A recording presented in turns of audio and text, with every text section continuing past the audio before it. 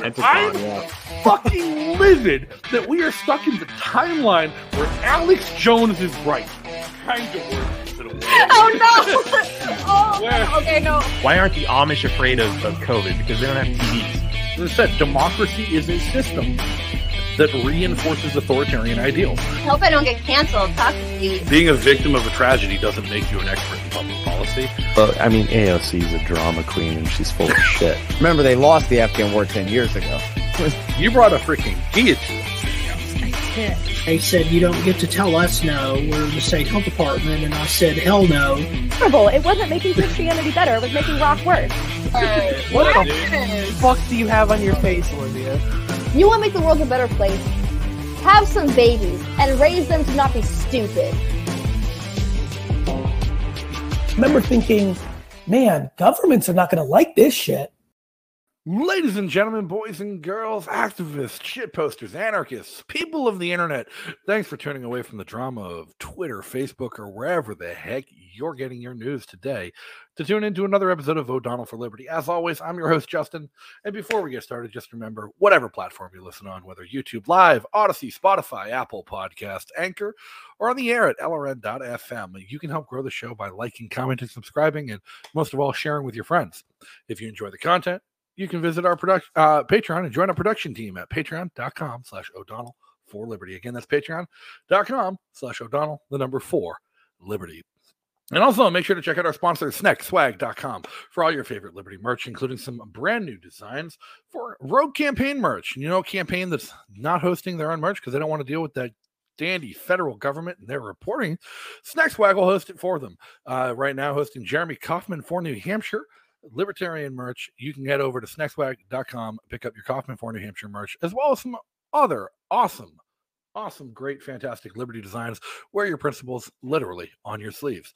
If you want to keep in touch between shows, follow me on social media, join our community Discord channel where you can chat with other fans of the show at any time. All these links can be found in the description of the video or podcast you're listening to, as well as on o'donnellforliberty.com. So check the description for that link and make sure you give a visit today. Now, principles. It's a funny word that we hear thrown around a lot as libertarians talk about what sets us apart from our major party counterparts, the Republicans, the Democrats, even the Greens, and the Constitution Party. We're the principled party. We put principles before party. We put principles before politics. Yet in the constant pursuit for a seat at the table, time after time, libertarians have let the expediency of politics get in the way of their principles.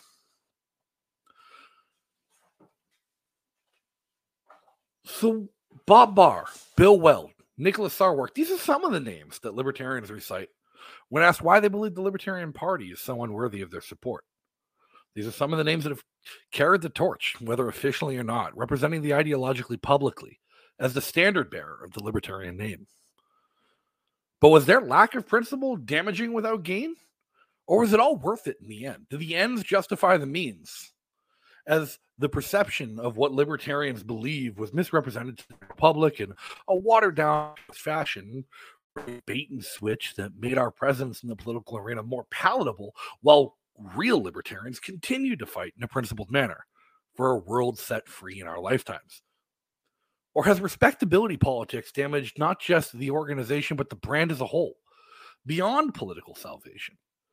Because due to this focus on being accepted, rather than fighting for what's right, libertarians, not just in the Libertarian Party, but some who work within the Republican Party, or nonpartisan organizations like Young Americans Liberty, have similarly lost sight of what libertarianism actually stands for. And so we're forced to ask the age-old question of the politically mindless dedicated to politics. If you stand for nothing, what nothing will you fall for? And joining me tonight to talk about this question, former communications director of Young Americans for Liberty, Reed Cooley. Reed, thanks for joining the show tonight. How are you? I'm good, Justin. Thanks for having me. So a little background here. You're not a Libertarian Party guy. I've been a big Libertarian Party guy for a long time. You've kind of been on the other team, so to speak. To pull a line from Hans Hermann Hoppe, so to speak, you've been on the other side of things, approaching the fight for liberty in the political arena in a completely different manner, completely different ballpark with Young Americans for Liberty and the stuff you did there. What's your background in how did you first get involved in the Liberty movement? What was your path to Liberty like? Yeah, so my life was turned upside down by this guy named Ron Paul back about 6 years ago, 7 years ago. I was a college student at Baylor University in Waco, Texas. I was a double major in anthropology and history. I was actually studying archaeology whenever I got involved with the Fight for Liberty there on the Baylor University campus. Got involved with my YAL chapter there. I guess this is 2014, 2015, where that started. Graduated in 2017 with a double major, anthropology, history.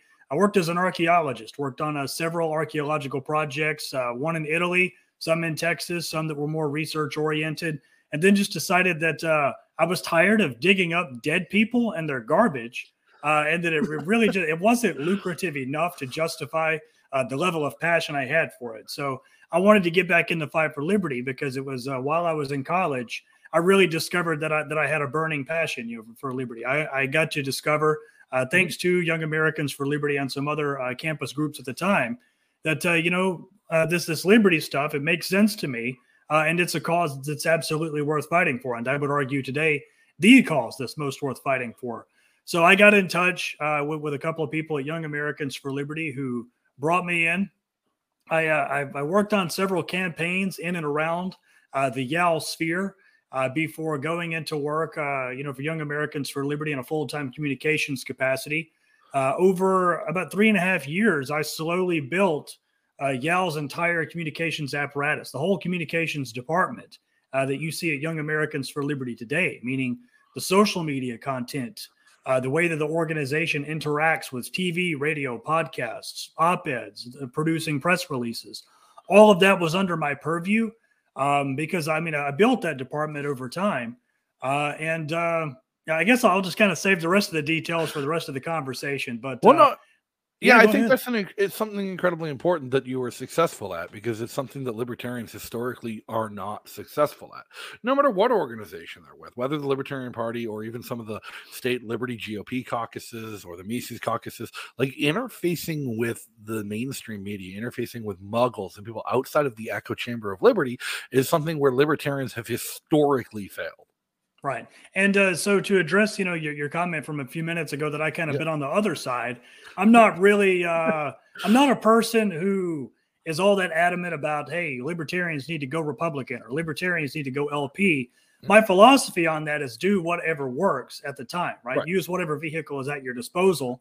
I guess I share some similarity with probably Eric Brakey in that sense. But what I'm really passionate about whenever it comes to my contribution to liberty is the marketing, is messaging. I like taking the ideas of libertarianism and actually carrying them to the media and injecting them into the public conversation so that people, whenever they read the news or whenever they're having conversations with their neighbors or their families or whoever about the issues they care about, they're not just operating between a conservative or liberal dichotomy, right?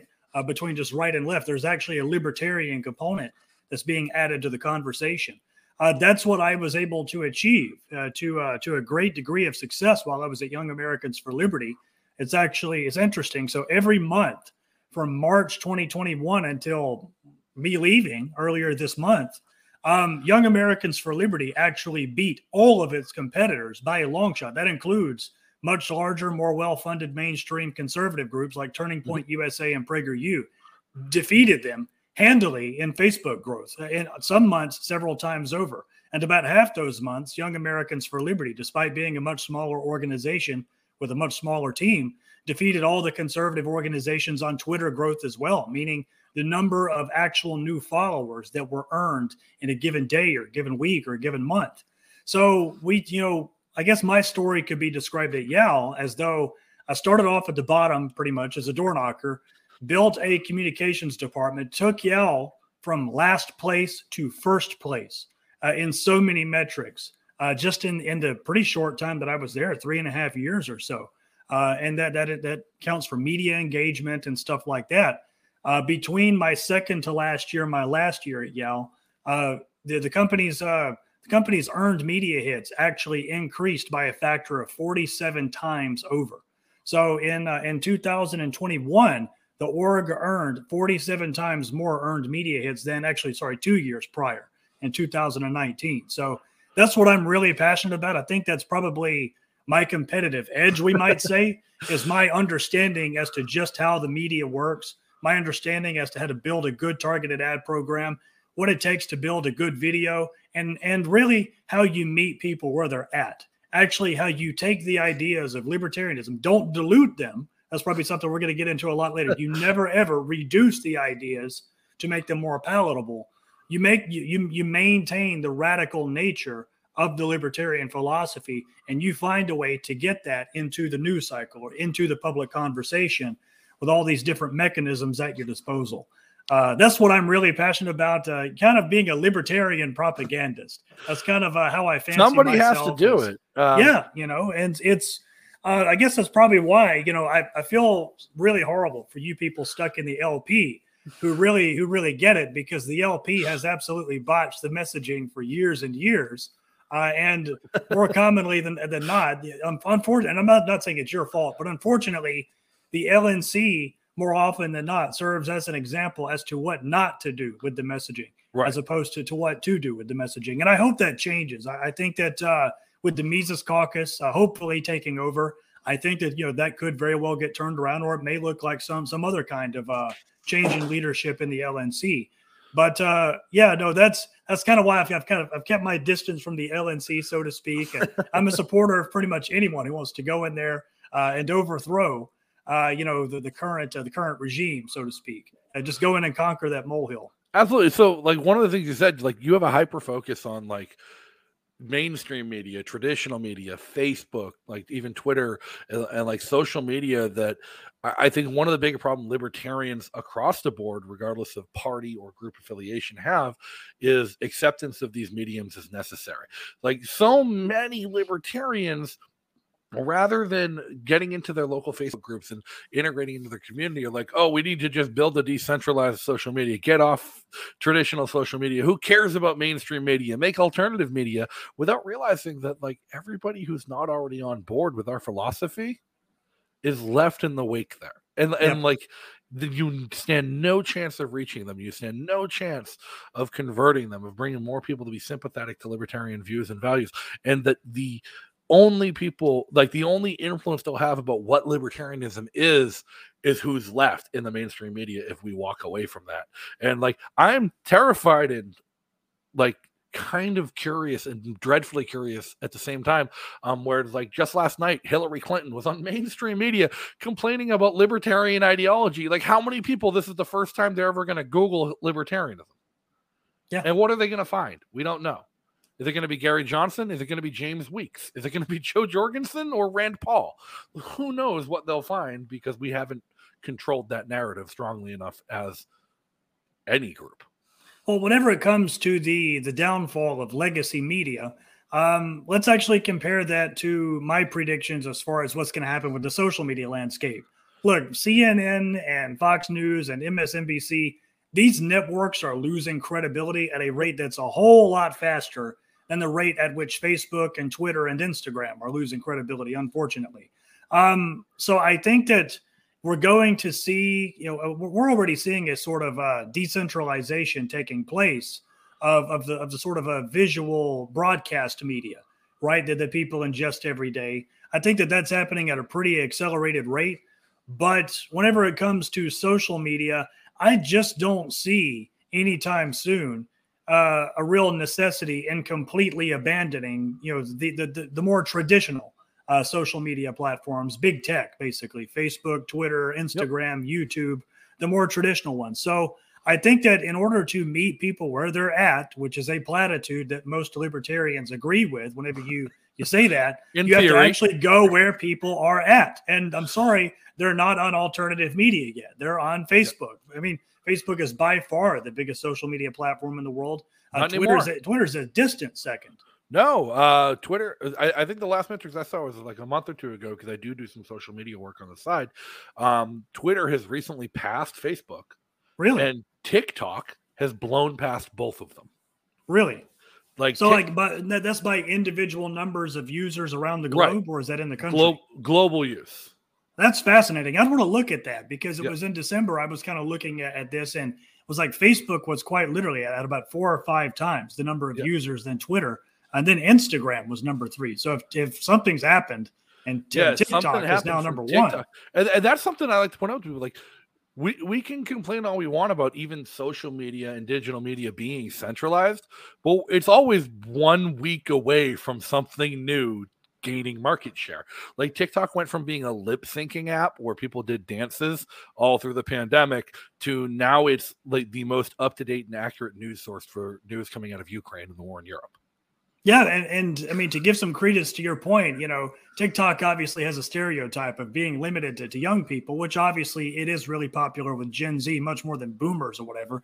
But my grandma is actually contacting me these days, like with news that she learned off of TikTok, and I'm like, no, Grandma, that's not accurate. Don't believe anything you find on TikTok or whatever. Like, hey, what you're saying wouldn't surprise me, but that's.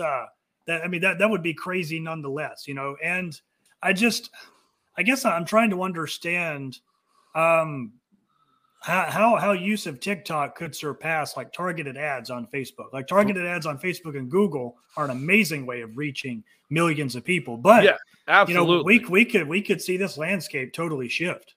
Yeah, no, I've been fooling around with TikTok myself, trying to get a hang of it and trying to figure out how to like go viral with something or get something noticed by a lot of people. And it's so hit and miss that I can't figure out the algorithm whatsoever. Where I'll post 2 very similar things, but like 24 hours apart. One will get like 200 views and one will get like 10,000 comments. Like 24 hours apart from each other. And I'm like, I don't know what the difference between these two is. Or like I post the same thing on 2 different accounts and the smaller account is the one that blows up. Wow. Whatever TikTok is using for their algorithm blows my mind. But I think as far as like their raw global numbers, it probably has something to do with 300 million people in China and 240 million people in India using TikTok. That skews those numbers a little bit. Whereas Twitter, behind the Great Firewall, nobody in China is really in our landscape on Twitter. They were all previously on Getter before Getter rebranded as a conservative American platform. But well, what TikTok does with its algorithm is absolutely crazy. So, like whenever you post a TikTok, it basically gets put into a pool of like 10 total TikToks, including yours, and then one of those 10 is going to be sent to a larger pool of 100 TikToks. And then one of those TikToks is going to stand a high likelihood of going viral. So whenever you're posting like to TikTok, it's like structurally the algorithm is completely different than any other platform I've ever seen. And a lot of it's really just about chance.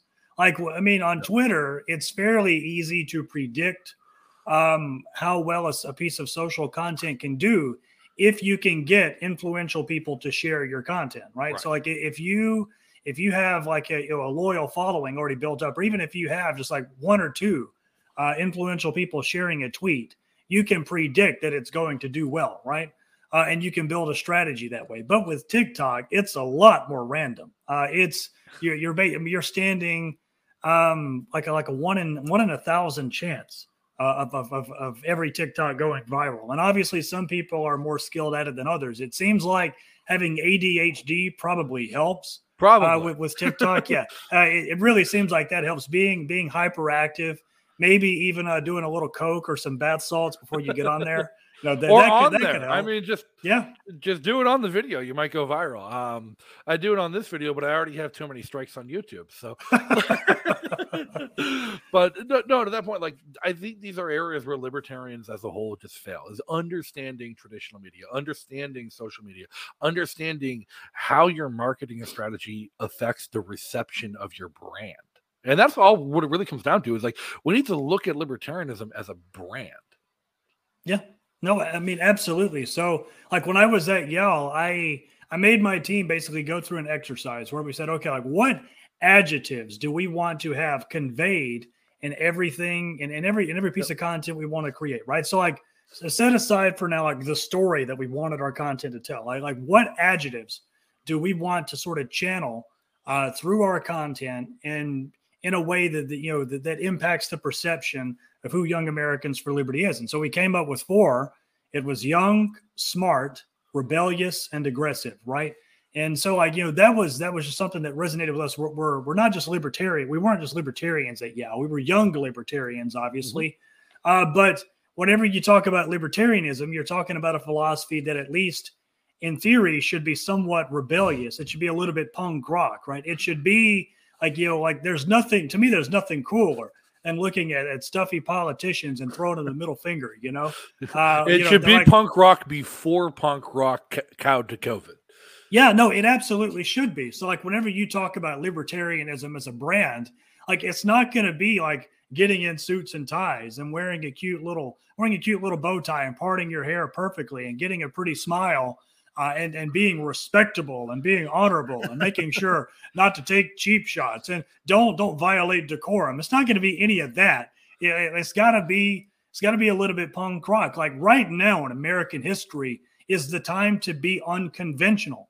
Like, now people and ideas and political parties should be taking risks. We should be taking risks with how we market ourselves, with how we message ourselves, with how we conduct ourselves, and how people perceive us. And I think, like, that's also just the opposite of what we see from so many across the libertarian movement, right? They don't want to necessarily take risks. They want to recreate what the duopoly or whatever has already done. And I'm sorry, but, like, if you take what the duopoly has done and then you make it the color yellow, that's just not going to appeal to people. It just isn't. And you're going to alienate your base as well, which is exactly what we've seen, by the way, over the last several years. Nobody, like, the Libertarian Party is having such a difficult time bringing in new people because it alienated its core base, the people who believe in ending the wars and ending the Fed.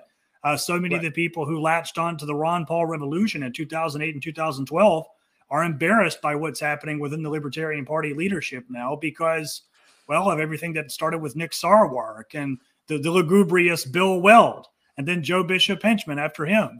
And the gatekeeping hasn't stopped. If anything, it's gotten worse. I don't know if you're familiar with Breonna Coyle. I don't know much about them other than that they annoy the shit out of me on social media from time to time. But they finally blocked me today after I called them out for a Twitter post they had, which it said, if you became a libertarian because you're upset about COVID lockdowns, as opposed to have been a libertarian because you're upset about police brutality, I don't trust your motives and don't want you here. I'm like, I'm sorry, but if you became a libertarian, what it sounds like to me is what you're saying is if you became a libertarian by following somebody else's lesson plan instead of the prescribed curriculum of the public school system, then you're not welcome in our Libertarian Party, is what it sounded like they were saying.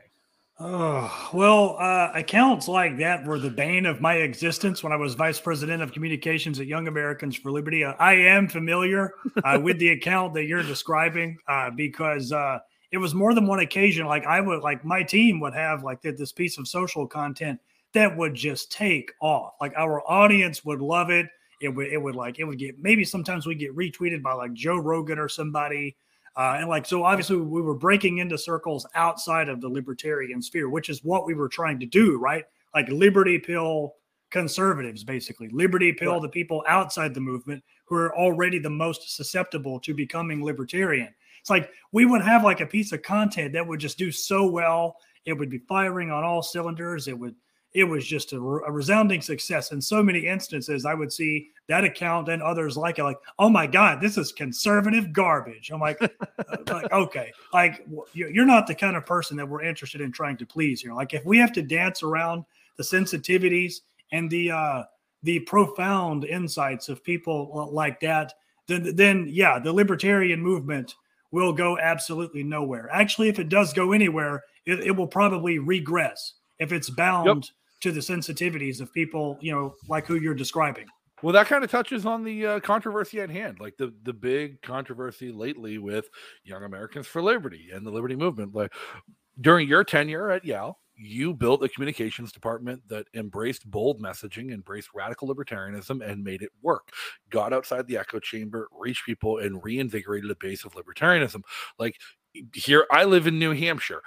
We have more libertarians in the state house in New Hampshire than the rest of the country combined, largely because of Yal and Yal's messaging and the work Yal's helped us do here. And Libertarian Party members and Liberty Republicans working together to recognize, yeah, I don't care if Herschel's elected as a Republican. He's a great libertarian who is voting and submitting libertarian bills. But the messaging Yal's been using the past couple years has been incredible and very principled and very straightforward until all of a sudden you're no longer employed at Yale. Yeah, I mean, so just to put it bluntly, the woke war machine has taken over Young Americans for Liberty. That's a very unfortunate thing to have to say, but I also call it Raytheon with rainbows, right? Yeah. But it's like, given the circumstances that led to Cliff Maloney leaving Yale, I don't ever want to say that Cliff shouldn't have been removed from his position after what happened. But like, when Lauren Doherty replaced him, like, what was the immediate culture shift or culture shock at Yale like? Oh boy. Well, so really the issues with Lauren Doherty began before she was even put into the CEO position. So it was a couple of weeks before Lauren actually took the job of CEO at Yale. This was last spring. The team we had a meet and greet with Lauren. This was like our first time getting to know her. She came into the Yale HQ. She spoke with us. People asked her questions about who she was and what she had done for the movement and her beliefs and all of that. And that's where things got interesting. So one staffer asked Lauren in front of everyone a very simple question. What is your position on the Federal Reserve? And Lauren admitted in front of everybody, this is weeks before she took the job, that she didn't necessarily believe in ending the Federal Reserve. That she didn't really know if that was her position on the issue or not. I can tell you that raised a red flag with me. That raised a red flag with every single staffer, in there, and all the vendors and everyone else who were also on the call. So the W-2s and the W-9s. But of course, that's not even close to where it ended. Something else happened several days before Lauren Doherty even got the job. So the fundraising team, they call it development at Yale, the Yale development team, it coordinated with the Babylon Bee in order to get a sponsored article published that was showcasing one of our student activists in upstate New York. So we had an activist in upstate New York who was fighting. She was fighting the SJWs. And the left on her campus pretty hard. And she was doing a fantastic job of it. The whole company was proud of her. So the Devo team at Yale coordinated with the Babylon Bee to get a sponsored article out about, the body paragraphs of this article were basically covering everything that the activist had done. And then in the conclusion, there was a call to action that read something to the effect of, if you want to donate to an organization that fights CRT in the classroom, donate to Young Americans for Liberty. And our donation link was embedded in it. This was huge. Like, our staff were excited by it because the Babylon Bee wrote something that looked a lot like an endorsement of us, right? And it was such a big thing because the staffers at Yale, maybe they still are fans of the Babylon Bee. But despite all of that, Lauren evidently had a big problem with it.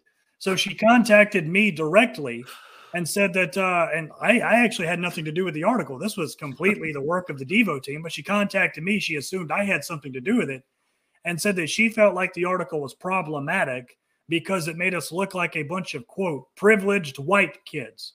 And that was a major concern of hers, was making sure that we didn't look like privileged white kids. So that was, like I said, she hadn't even taken the job of CEO at that point. This was several days before she even took the role. I later found out that behind my back, the leadership team at Yale had reached out to the Babylon Bee, requested that the mention of Yale be taken out of the article and that the money be given back from the Babylon Bee to Young Americans for Liberty. Ostensibly, this is all as a result of Lauren coming in and forcing this to happen. But, that was, in my opinion, that was absolutely pathetic. And completely out of touch with the ethos of the Ron Paul revolution. Yeah, it's to wild be giving to such me. SJW-esque, objections to good content. Right. It's wild to me too, because like my previous experience with Lauren is, as I told you before, I worked with Lauren prior to her taking the job with Young Lucky Americans you. for Liberty. I worked with Lauren when she was the development director of the Libertarian National Party, and I was on the board of the LNC at the time as the Region 8 representative. And my experiences with her were always quite the opposite of this. And she was always very stringently libertarian. She was helping to work and found several libertarian veterans groups that she was fronting and leading. She was always more of a conservative libertarian than a radical, which is weird because I come from a more left-leaning anarcho-libertarianism perspective myself. And I always saw her as more of a conservative right-wing fiscal libertarian. So to hear her say, no, I don't want to end the Fed, mind-blowing to me, because the 4 years I knew and worked with her, that was no question there. To see her caring about the woke and the left, like she ran for justice of the peace in Waco, Texas. Like you can't be appeasing the woke and the left in Waco, Texas, and hope to get elected. This shift in her. I'm wondering how much of it's her versus how much of it's directions from YAL's sponsors and board of directors as an overcorrection for Cliff Maloney. Well, I think that it's actually a mixture of both. I think that so a lot of the objections that I receive from Lauren Doherty, and a lot of the directives that my team and I received were not things that could have come from the board of directors. They were worded exactly like objections of her own. This was her opinion that she was trying to inject into the Young Americans for Liberty brand. While I was there, I couldn't help but think that maybe if somebody had told her that the Federal Reserve was run by white males, she might be serious about trying to end it. But it didn't end there. So it was like May, I want to say it was like May 10th, May the 11th. It was early May 2021. My social media team posted the first of many tweets attacking Liz Cheney. Okay, Liz Cheney. YAL was founded in opposition to the Bushes and the Cheneys. So attacking Liz Cheney should have just been a no-brainer. Right. But Lauren apparently had an issue with this. So she contacted me with a series of text messages reading, and I quote, "My brain isn't at its best this week, but isn't what Liz Cheney is doing right now more aligned with our interests than other times? I don't see how criticizing her right now on her opposition to Trumpism is in your best interest. I frankly commend her for her courage on this one." So your audience can go to Tho Bishop's Twitter page and actually see those screenshots. You'll have to scroll back a little bit at this rate. But that final sentence there, where she says, "I frankly commend Liz Cheney for her courage on this one." Well, that's the crazy part. That's what it all boils down to is Trump derangement syndrome. Trump bad, orange man bad. And that blows my mind and it pisses me off because like there are times, and there's been a lot of times in my adult life since I've left the U.S. military, since I've gotten involved in politics, where I'll devolve into an admitted single-issue voter. And my single issue as a libertarian is being anti-war. That is my one big issue. I voted for Tulsi Gabbard in the Democratic primary because the one issue I cared about, she was the most libertarian candidate in any party at that time. And that was something I desperately wanted to see represented. I will say, without a doubt, up until very recent events, Donald Trump was objectively the single best president in my lifetime.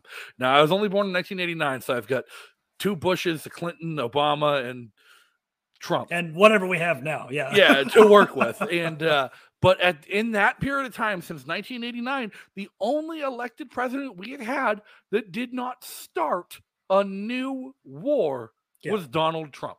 And I don't care what anyone else says. Like Lauren, especially as a veteran, somebody who spearheaded so many libertarian veterans movements, should have recognized that what Trump did for veterans by not creating more was more than any other president in recent memory has done. And it objectively made him the best president in my lifetime until Joe Biden actually ended a war he inherited, which was mind-blowing.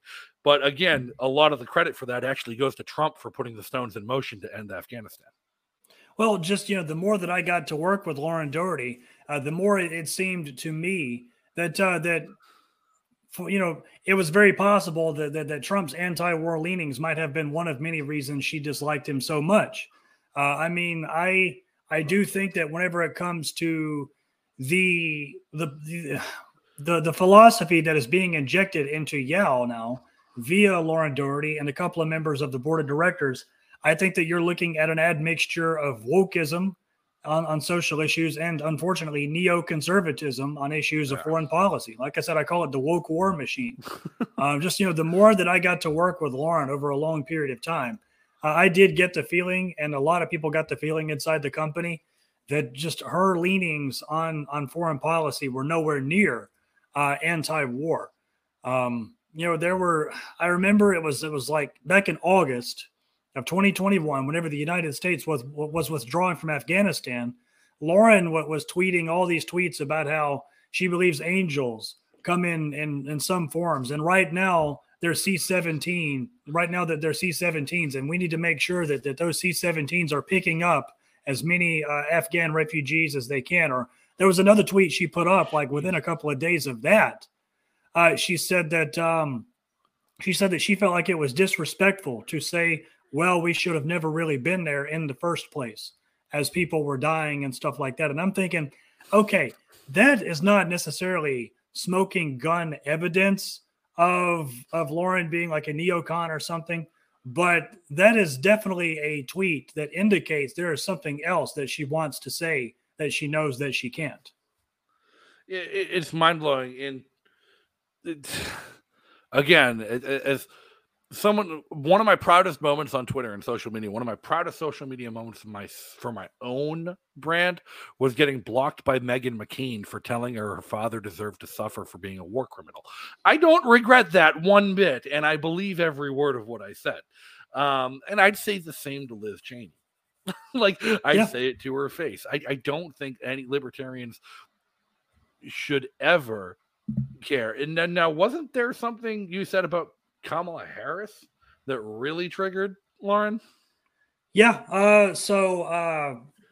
This was right at a month after the Liz Cheney thing, right about a month. So my social team posted a picture of Kamala Harris laughing into a microphone with the caption reading, find someone who laughs at your jokes the way Kamala Harris laughs at a question she doesn't know the answer to.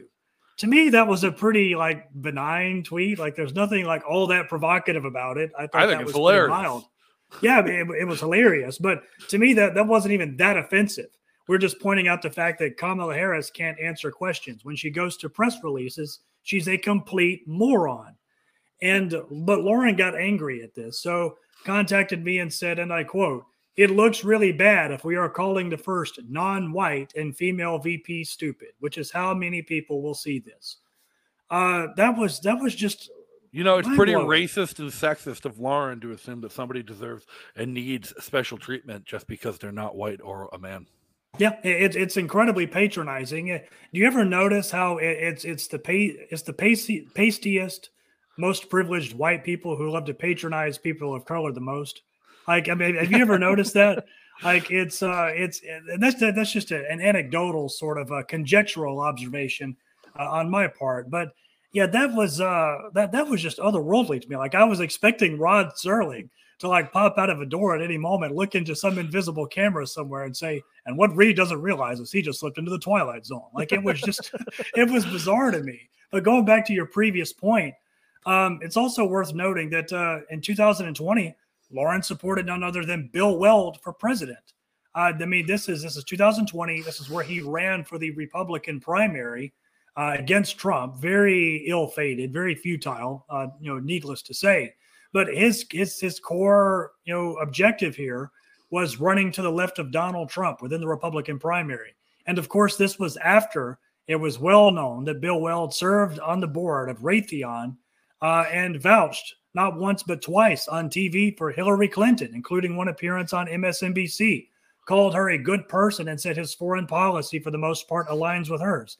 That's who Lauren Doherty supported for president in 2020, a Raytheon board member who thinks that Hillary Clinton is a good person. So whenever you were telling me before the show that Lauren Doherty really seemed to be kind of based at one time, That just seemed like what? Like that is not what 10 months of experience have to say. But when you talk about the fact that, okay, it also definitely looked like Lauren was more on the conservative side of things than on the radical libertarian side of things. That's something that I could believe, because a lot of the kinds, not all of them, but a lot of the kinds of objections that we faced really seem to be the kinds of objections that would come from like either a moderate Republican in disguise as a libertarian, or someone who doesn't understand the difference between like moderate center-right rhino Republicans and actual libertarians. So that was a lot of what we were up against. Was it really seemed like on the political spectrum, Lauren seemed like a just to the right of the center, but with some very leftist views on racial issues.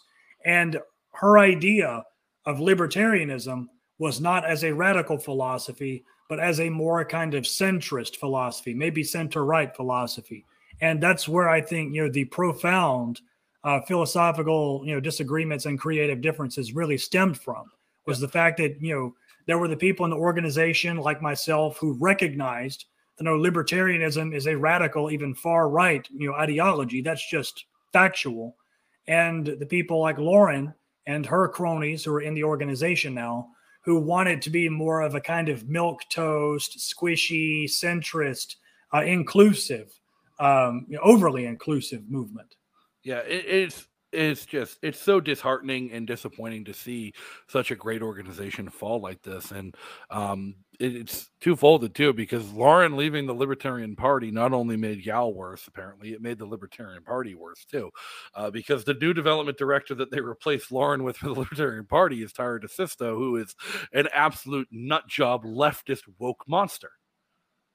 So at least Lauren, by all appearances and understanding, understood libertarianism and was representing it correctly in her job when she was with the LP.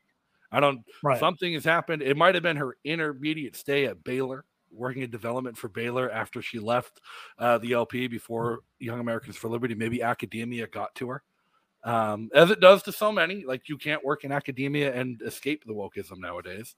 Well, it's so interesting that I went to Baylor years ago, graduated from there. Yeah. While I was there, Lauren, this is crazy stuff.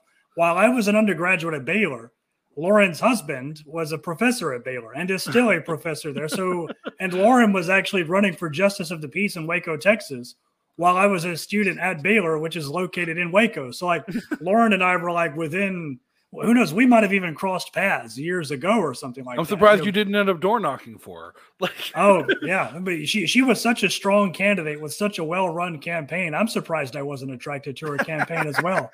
No, it's just that's so crazy. But I'll tell you this, something about what you're saying makes sense, because when I was an undergraduate student at Baylor, involved with the liberty scene and involved with conservative politics as well, I saw the campus's transformation from a conservative kind of Christian campus, one of the very few in the country, into a Christian leftist campus. Like Baylor University, I would never consider giving them money.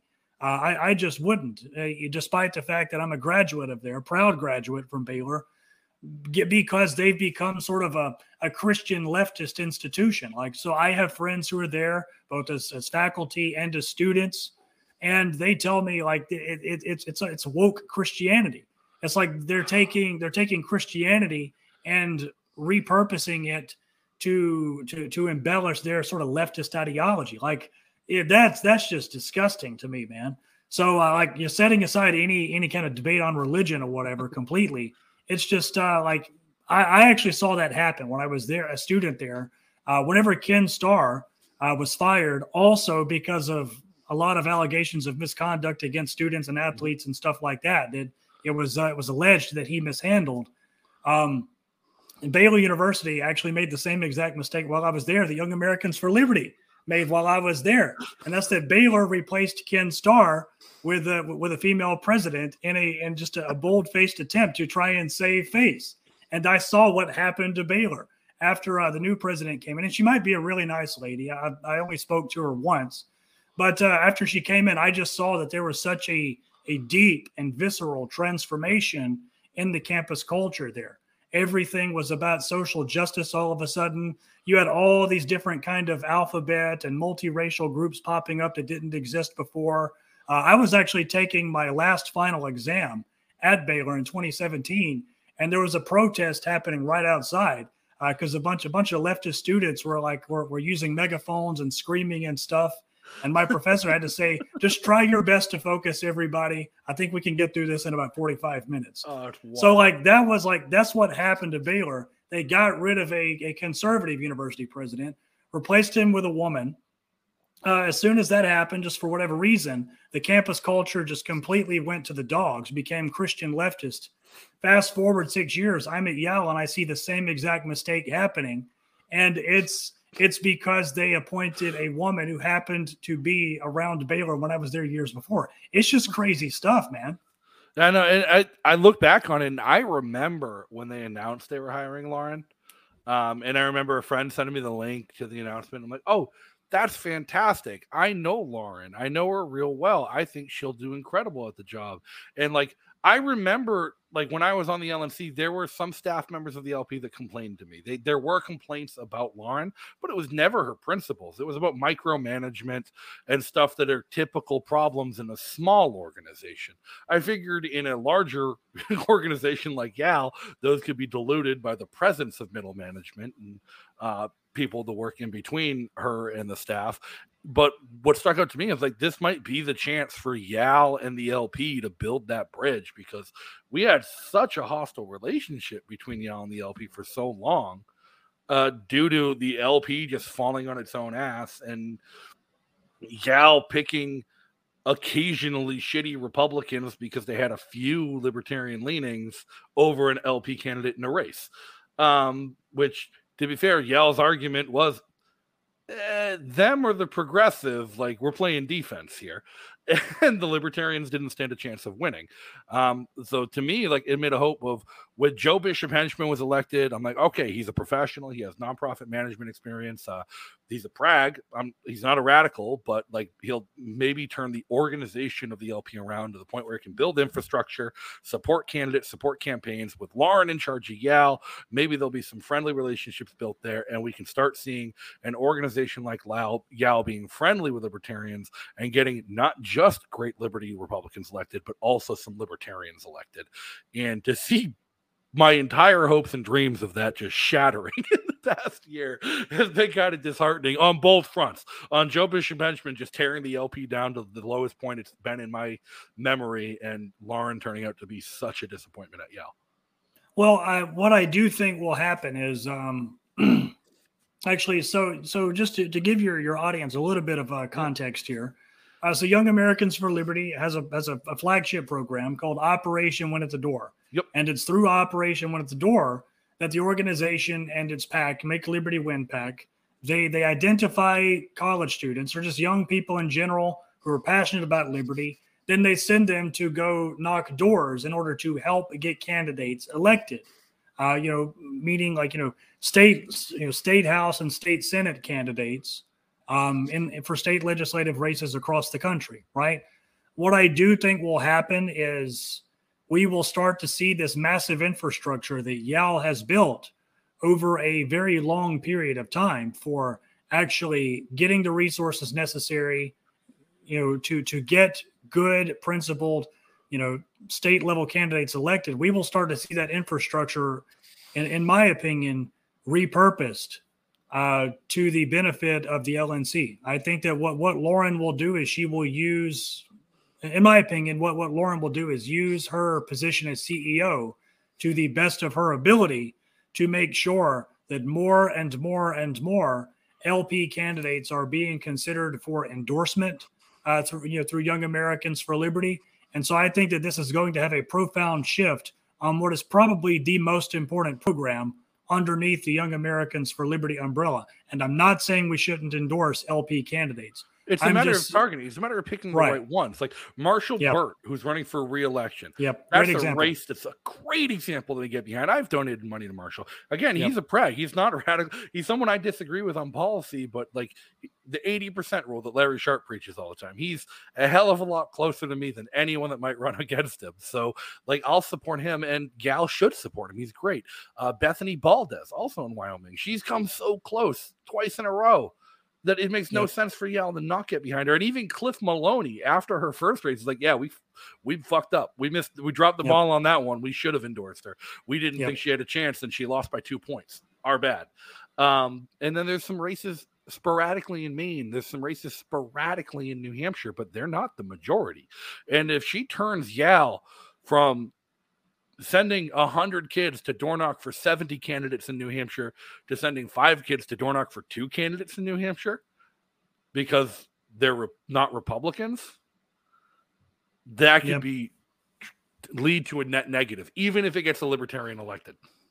Yeah, well, I mean, I don't want to see such a program repurposed to the unfair benefit of one party or another. Right. I want to see it continue to just endorse candidates that it assesses to the best of its ability to be principled and be viable.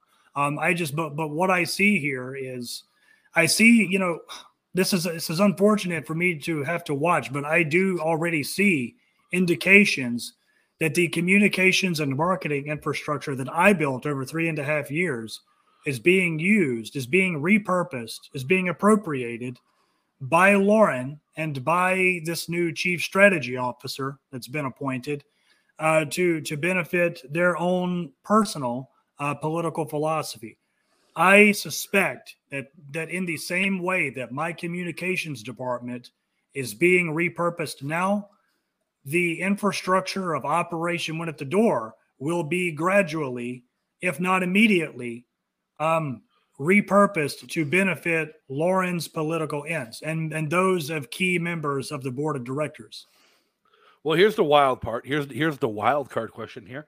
The Reno reset, the Mises Caucus pushed to take over the LNC in just a few months' time in Reno, Nevada. If the Mises Caucus is successful in sweeping the LNC and changing the course of the Libertarian Party, does that leave Lauren's strategy homeless? No, I think, this is something that I was discussing with Joshua Smith at Break the Cycle, for example. Yeah, I think that that the people like Lauren Doherty and Joe Bishop Henchman and Nick Sarwark are slowly but surely finding a new home inside of Young Americans for Liberty. So whenever the people like Lauren Doherty get displaced in the Libertarian Party, I think that that the door has already been opened for them to enter Young Americans for Liberty and reinstitutionalize themselves there. That's really unfortunate, because what I was hoping to come out of this with was maybe there was a possible positive pragmatic prognosis for the whole thing with the situation with Yal and the Liberty Movement in general. But I mean, where does this leave you, Reed? Like, what are you doing now? Well, I'm trying to figure some of those details out as we speak. I can tell you that I'm going to be in the fight for liberty for a long time. So people like Lauren Doherty, they can just watch out, because I'm not going to be disappearing anytime soon. So I'm going to be in the fight for a long time, and I'm going to continue to use my skills for communications, my skills for PR and marketing, to continue to build systems and set as many brush fires for liberty as I possibly can, wherever that will be, whether that is in institutions that have already been built, whether it's in a more sort of unofficial sense, like an underground sort of sense, or whether it's in an institution that doesn't exist already. And in all likelihood, I'll probably be spread across a lot of different places, helping a lot of different people. I am currently doing some consulting work, helping some people build up their social media presence. I'm going to continue to be commenting, doing media. I'm going to stay relevant. I can tell you, I'm not going to be going anywhere. But I am also in the process of looking for other good people out there, good, skilled, aligned people of strong character who can join me in really taking liberty to the next level in a multitude of different ways. So the exact details are still TBD, But I can tell you, I'm going to be in the fight for liberty for a lifetime, and I'm not going anywhere.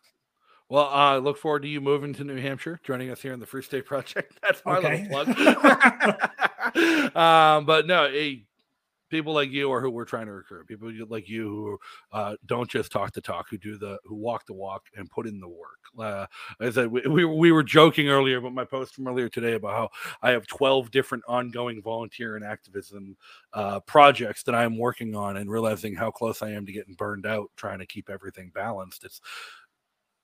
We're trying to find more people like yourself, because I think the Free State Project, in combination with Yal's Win at the Door, in combination with the newly revitalized Libertarian Party of New Hampshire, embracing bold radical messaging, and the Liberty Movement as a general, just like kind of coalescing around like the successes we've had in New Hampshire, and kind of casting aside the regime libertarians of the Cato Institute and Nicholas Sarwark and the old LNC and the Pragmatic Vision and the nonprofit think tank brand of libertarianism, because as opposed to the doers, and the doers are the ones that matter.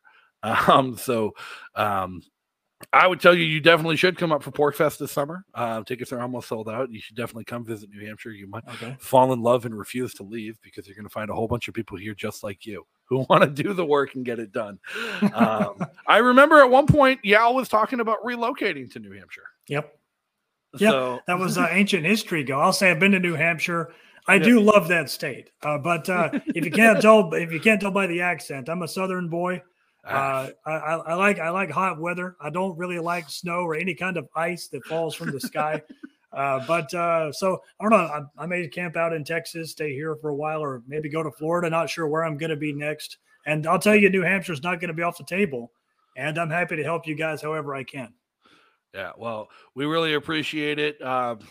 The work you've done, the work you're doing, the expertise you bring to the table is something I think is really important for libertarians to embrace. And I think, honestly, the first 30 minutes of what we talked about tonight is far more important than the drama that was exciting to talk about, because that's how libertarianism gets to win and gets to grow, is people understanding that it's not as important as it is to do the work. It's important to know how to do it right too, and get that message out there. And what you were able to build with Yal, I really hope to see you rebuild it independently on its own, somewhere else, somewhere new. If Yal is dead set on diving down in a dumpster fire with the LNC, I say let them, because the revolution doesn't die by the whims of an individual. The revolution fights on as long as a single individual is willing, because as Ron Paul said, an idea whose time has come can be stopped by no army. So, Reed, where can everybody follow you? Best place to find me is on Twitter. You can find me at JReedCooley, JReedCooley. Awesome. And thank you so much for joining us tonight. Thank you so much for being a part of the program. Thank you, everybody, for tuning in. Thank you, everybody, for listening. Remember, hit that big red subscribe button on YouTube or Odyssey, or if you're listening on the radio, make sure you share with your friends. Tell them about the show. Tell them about the program. Then tune in next week, every week, for a new program about how people are making liberty win in their lifetime. Until next time, be free. Thanks again for tuning in and joining us tonight. Make sure you hit that like button and leave a comment below to let us know your thoughts. If you haven't subscribed, go ahead and hit that big red subscribe button on YouTube and turn on notifications to get alerted every time we go live. If you enjoyed this content, you can join our production team on Patreon by following the link in the description. And don't forget to follow on social media and join our community Discord channel by following the links in the description as well. The best part of all of this is the community that we're building and growing. So go ahead and join us. And thanks once again to our awesome sponsors and patrons for making all of this possible. And if you can't catch the show live, you can always catch it the next day on YouTube, Odyssey, Anchor, Spotify, Apple Podcast, Breaker, and wherever else you listen to your favorite podcasts. So until next time, everybody, be free.